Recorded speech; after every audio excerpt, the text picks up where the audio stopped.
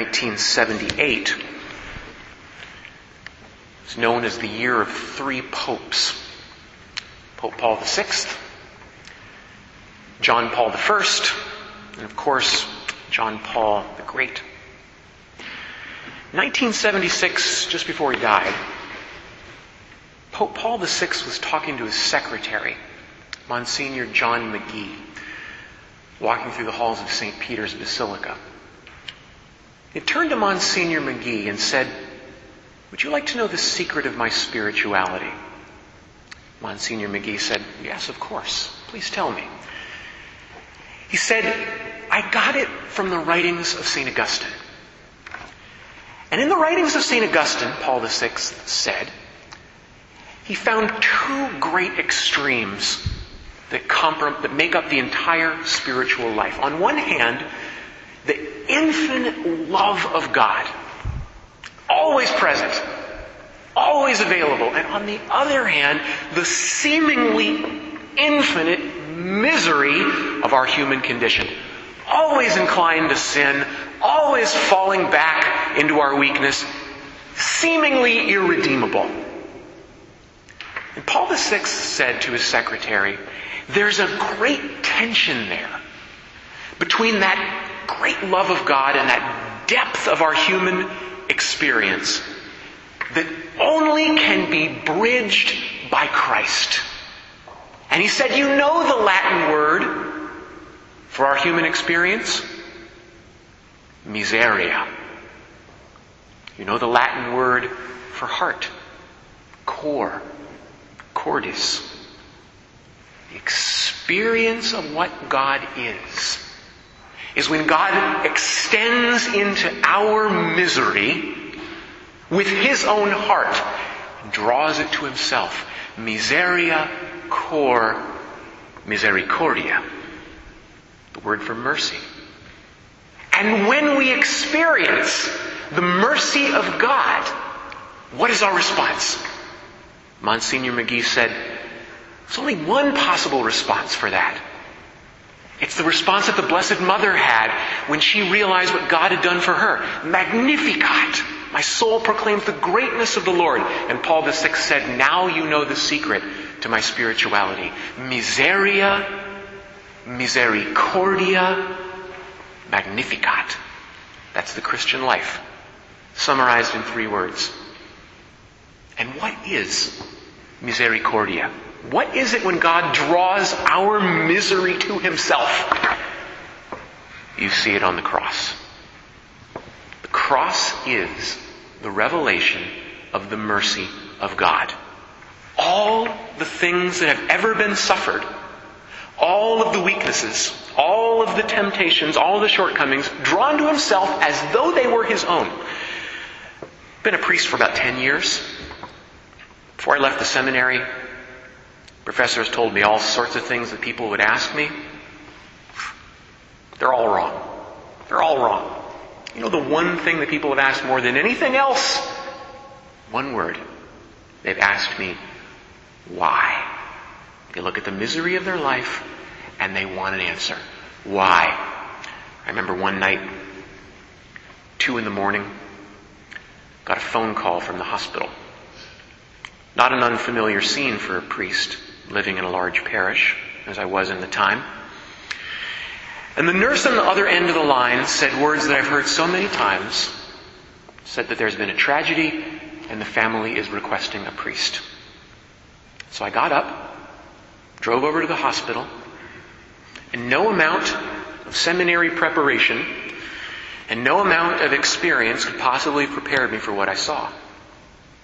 9-year-old girl, 3rd grade, perfectly healthy when she went to sleep. Died of a brain aneurysm. And before me was the image that you could only imagine at the foot of the cross. A mother holding her dying child in her arms. Perfectly healthy just a few hours later, sobbing uncontrollably. And she turned to me and she said, why? Why? It wasn't the time for a sermon. I had no answer. She ran out into the night sky and looked up into the empty stars and said, why? It's the question that's echoed down through the ages. Why does God allow such things to happen? There is no answer to that question. No human words can formulate an intelligible answer to that question. The answer to that question isn't a thing. The answer to that question is a person. This is the answer to the question. That everything, every evil, every sin, every hardship has not only been redeemed, it's been endured by the one who is innocent. This is the revelation of the mercy of God. And to encounter that is to understand the Magnificat of the Blessed Virgin Mary. Miseria, misericordia, Magnificat. The Oxford English Dictionary lists over 675,000 words in the English language. Webster's cuts a little bit tighter. They list 475,000. English scholars will estimate there's around 100,000 words in common usage in the English language in this country. Biblical Hebrew, by contrast, is a language of only 5,000 or 6,000 words. And yet with 1/20th of the common parlance of our own English language, they have 5 terms for mercy. 5 words that help us understand exactly what this is that God did for us on the cross. The most common word in all of Hebrew for mercy is hesed. And hesed means mercy that is not deserved. It's exactly what it means. I remember having a retreat once, and the retreat master stood up and said words that have echoed down through my mind to the present day. He said, mercy belongs to those who do not deserve it. And that the mercy of God is the same before you sin, while you sin, and after you sin. Sounds amazing, but if you have any doubt, just read the book of the prophet Hosea, and you will see the entire lesson of God's mercy, hesed, played out. Prophet Hosea married a prostitute because the image that God wanted to tell his people Israel is that his faithfulness and their unfaithfulness was like that union. Continual unfaithfulness on the part of his people and unrelenting, unflinching love on the part of God. Hesed. Another word for mercy that shows up in Hebrew is the verb anim. Anim means to bestow favors graciously and without merit. If you want to know the meaning of the word anim, you've got to think about the story of Cinderella. It tells the whole story. It's like what God said to Israel. I found you on this corner in rags. He says this in the book of the prophet Isaiah. Covered with dirt. And I drew you to myself. Gracious, unmerited goodness. It's an anecdote that I heard once. It describes anim.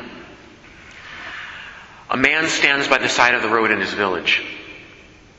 Suddenly, the carriages and the horses of the king's entourage begin to come by. The man presses himself to the front of the crowd that's gathering by the side of the street. The king's carriage passes by. The man leaps forward and says, please, your majesty, can I please have something to eat? King looks to his assistant and says, make this man the mayor of my capital city. The man says, but all I wanted was a bite to eat.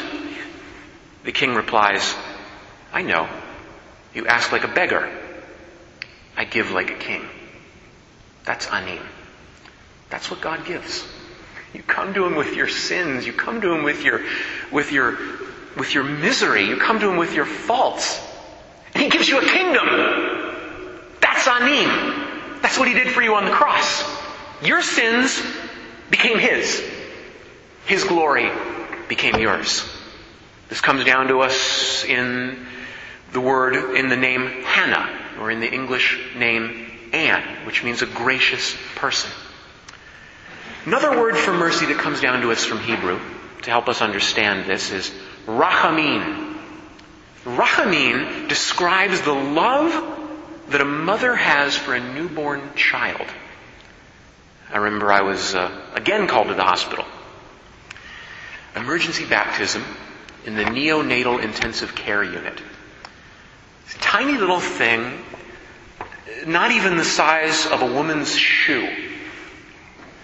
In an incubator, tubes, tape, lights, dials, all over the place. It's a tiny little thing, and the mother is absolutely distraught for this child that has been born, this child who may not. And I reach through the glass of the incubator with sterilized water that's been heated to about 99 degrees, and I baptize the child, and the mother is completely inconsolable. And I paid just as much attention to the mother as I did to the child, because there's a lesson there.